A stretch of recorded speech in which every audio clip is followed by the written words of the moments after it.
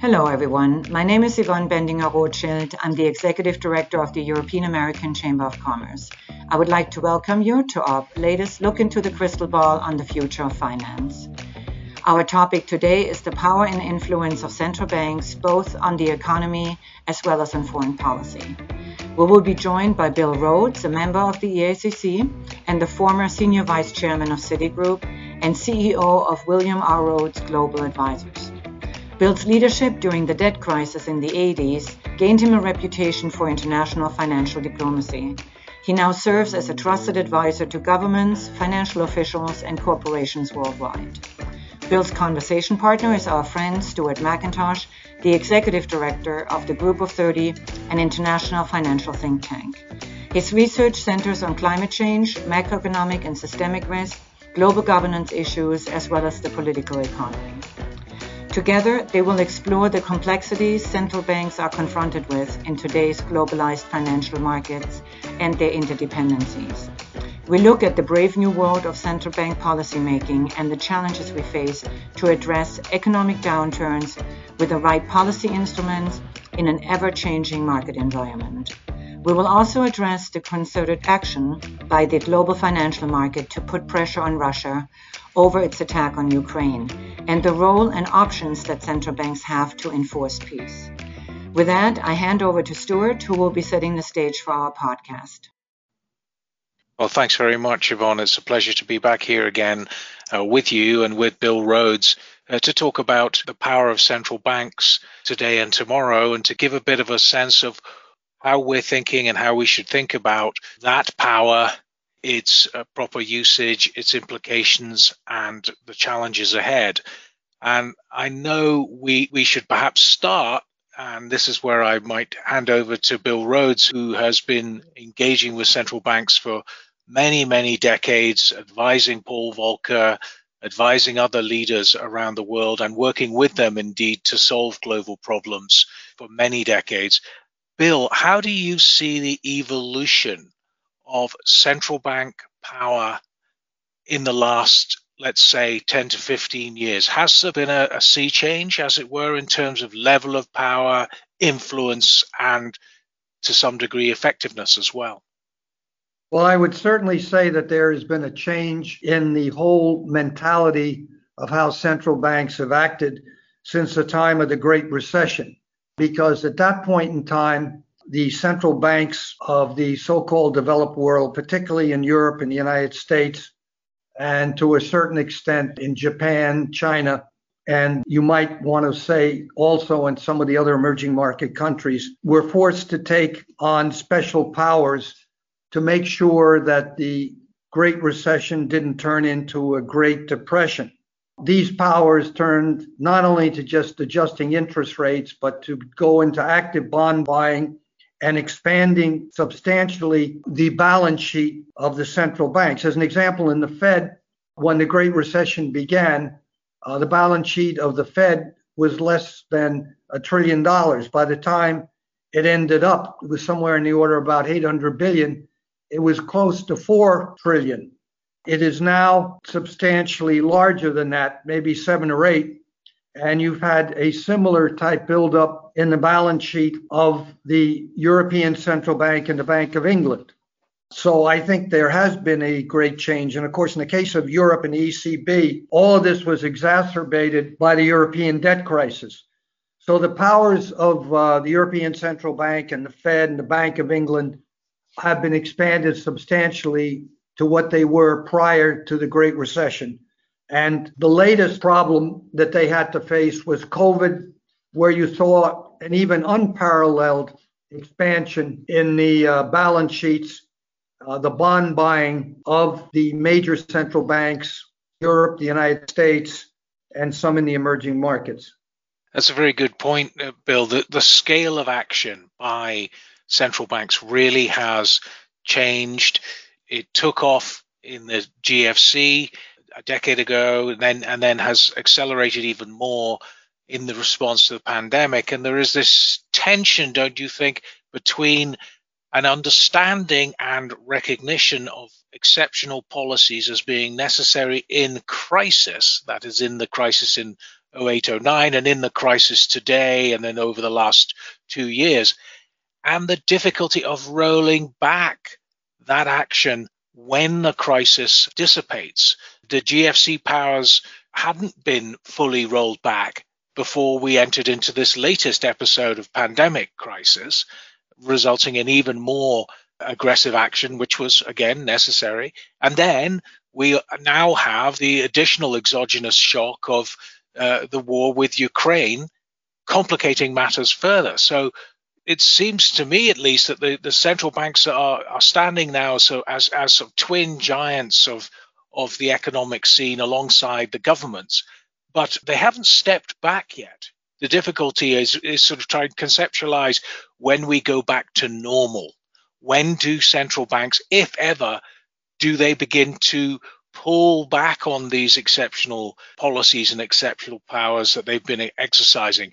I suspect, and I don't know what you think, Bill, that your great friend Paul Volcker would have said, perhaps this has gone too far. Perhaps we've gone too far. Perhaps central banks are trying to do too much. How do you view it? The challenge here, as you're pointing out, is what is the next step of the central banks? Because with all of this bond buying and expansion of the balance sheets of the central banks, including, we can't forget, the expansion on the fiscal side of treasuries, you're starting to get high levels of inflation, the like of which we have not seen since the late 1970s, early 1980s, which is very concerning. And this has been most recently exacerbated by the rise in fuel prices and other commodities due to the Russian invasion of the Ukraine.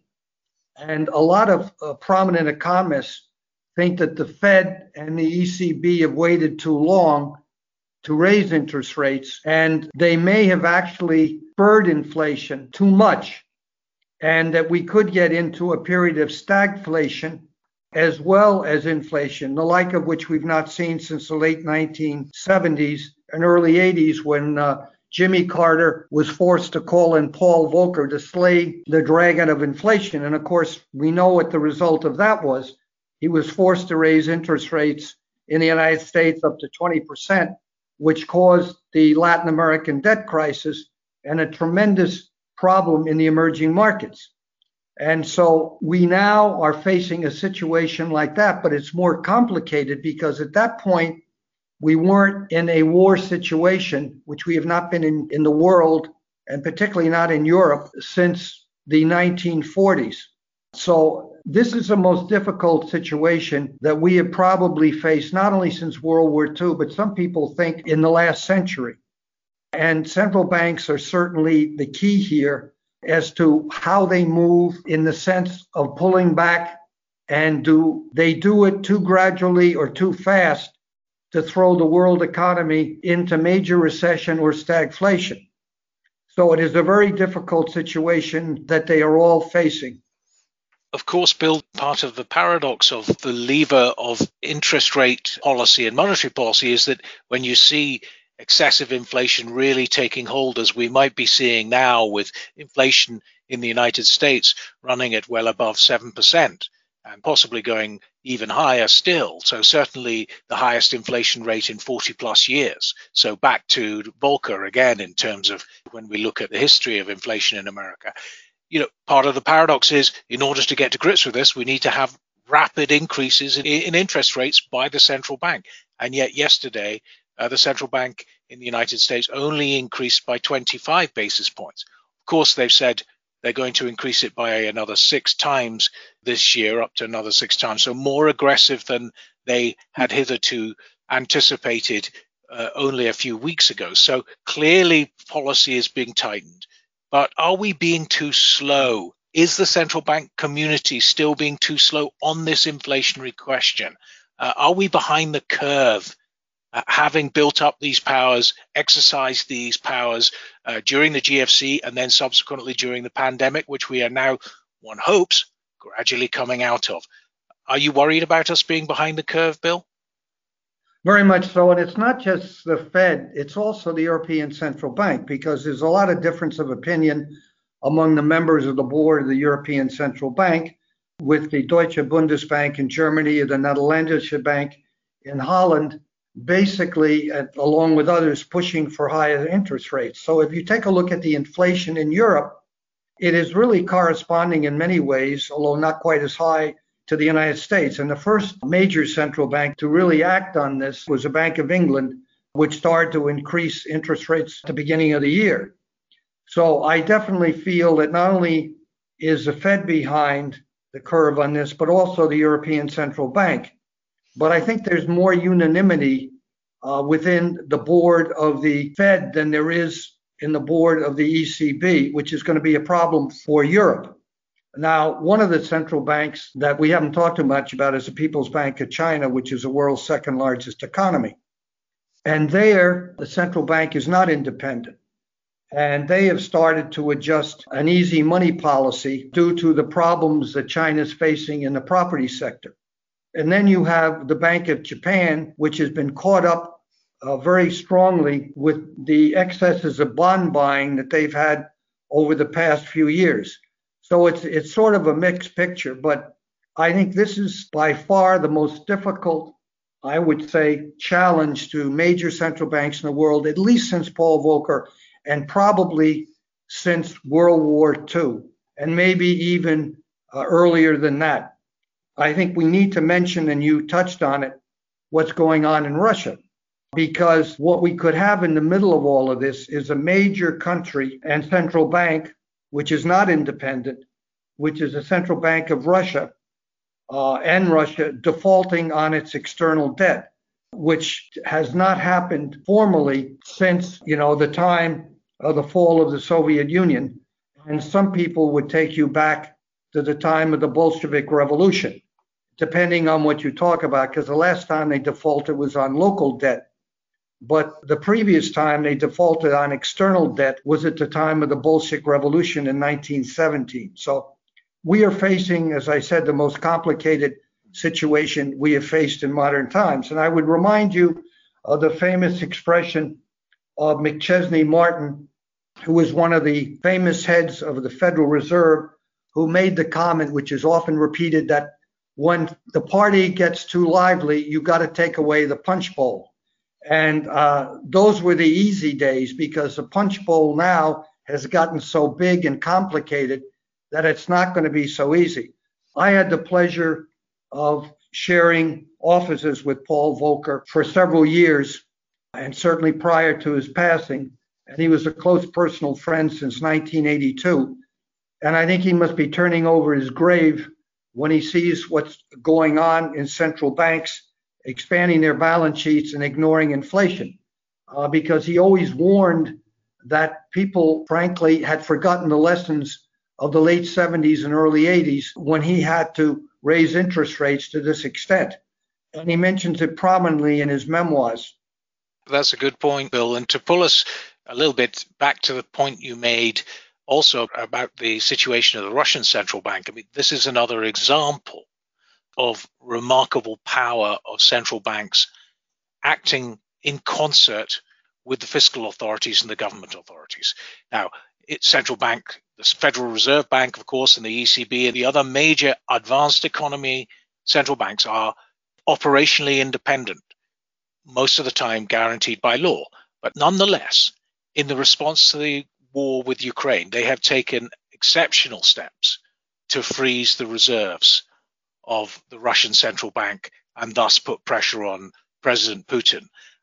I wonder if President Putin was fully aware that that was possible. Perhaps he knew, perhaps he was told but didn't remember or didn't seek to pay attention to that, because clearly that has had a massive impact in Russia. It circumscribes their room for maneuver.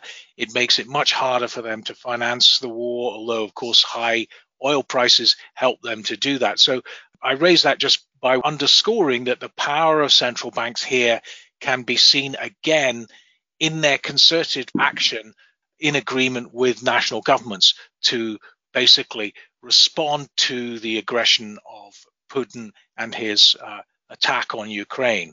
Maybe I can turn it a little bit also now and raise a separate but important related question, which touches on some of what you've already said, Bill, which is emerging market economy central bankers often say, and they often complain, that advanced economy central bank policies and monetary policies give them headaches and cause them pain.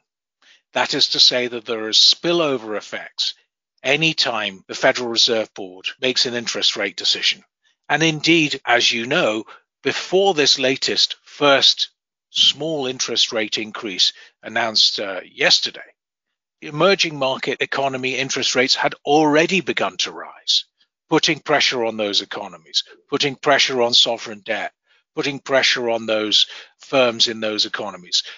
Are you worried about those spillover effects? That is to say, the adverse effects of advanced economy tightening, belated tightening, albeit, on these other economies that now have to deal with the spillover? Well, before I answer that, Stuart, I should go back to China because the People's Bank of China is not independent. China is the world's second largest economy. And one of the reasons most people think that Putin felt confident in starting this war in the Ukraine and being able to withstand financial sanctions was that China had his back, and the Chinese banking system and the People's Bank of China would be supportive of the Russian central bank, and the Chinese banks would be supportive of the Russian banks in this situation. And the real question is, what is China going to be doing with regards to Russia? The other reason for the confidence of Putin, I think, and the Russians was that they had built up $630 billion worth of gold, and they thought that they could withstand short-term financial sanctions because, of course, they thought they would roll over the Ukraine in a couple of weeks like they did Crimea in 2014. But what occurred here was something different because since they've been thrown out of SWIFT, they're having problems monetizing this gold.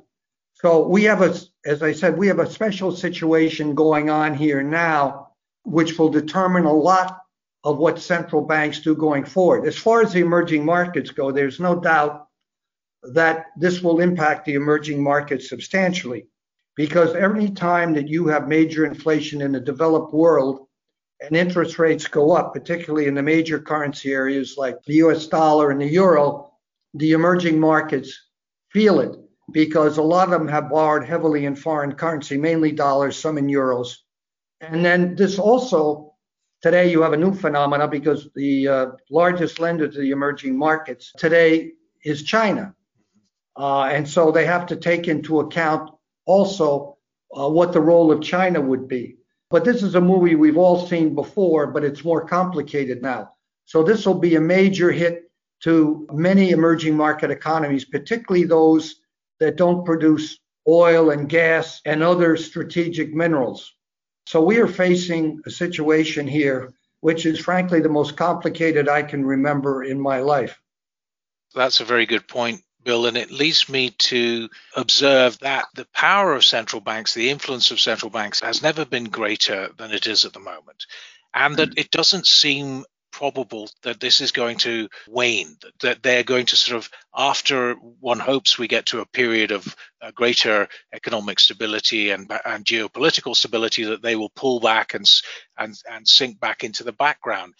This is in contrast with the central bankers in decades past, one might say prior to both Paul Volcker and Alan Greenspan. Certainly was the case in the United Kingdom that many years ago, people didn't know who the governor of the Central Bank of England was. They didn't know. They didn't know their name. They didn't know what they looked like. They didn't really matter. I mean, sure, they mattered to the city of London. If you were a bank chairman, you knew who he was, but you wouldn't know it as a normal person.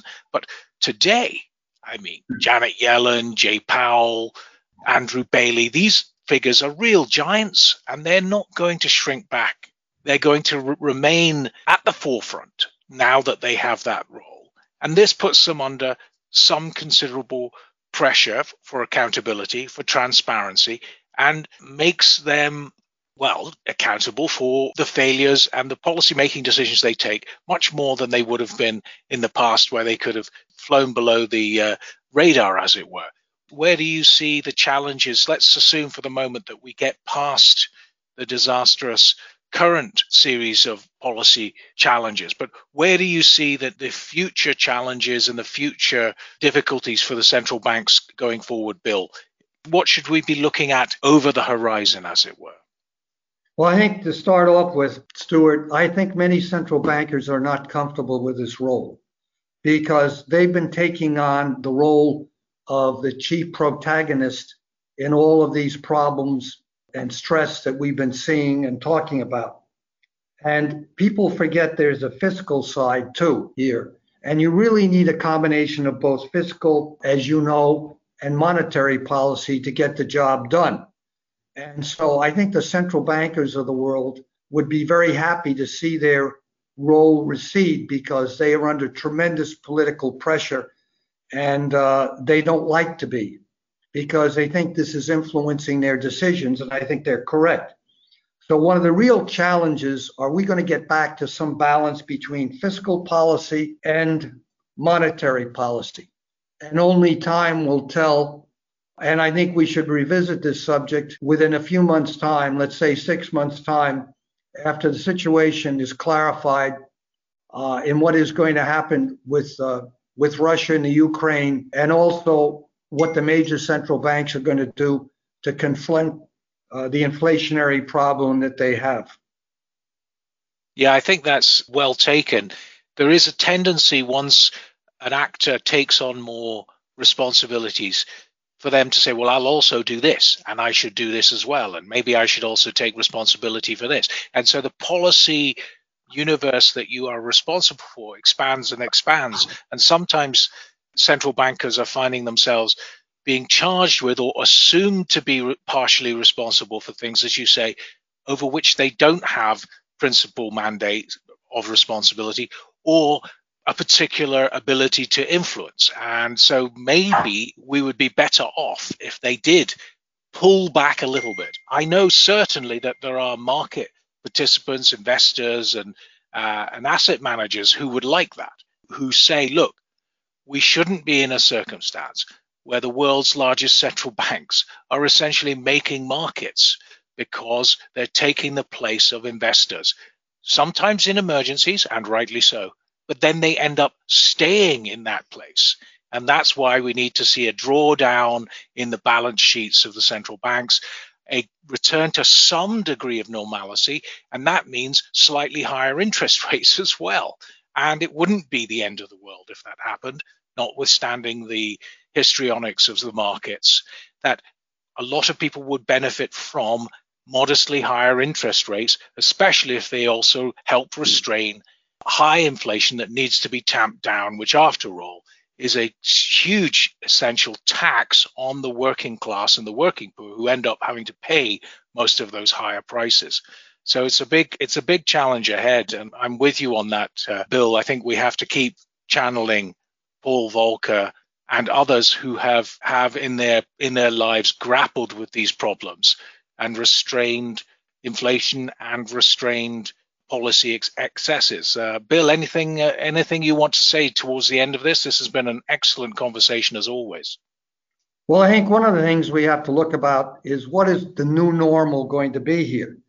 And I think what the new normal should be is that the central banks do pull back and reduce their balance sheets, and that these, secretaries of the Treasury, finance ministers take a more active role, because it's very easy for them to excuse problems and blame it on the central bankers. So I think you need more of a balance here going forward, but that will not happen in the short term. But over time, I think we need to get back to that balance. I think we need to see the expansion of central bank balance sheet cut back to more normality, which is what I refer to as the new normal. And we'll have to follow that, as I said, very closely in the months to come. And I think we should have another session to see how things play out going forward. So thank you very much for the questions. Thank you to the European American Chamber, Yvonne, for having set up I think what is hopefully was a very interesting conversation.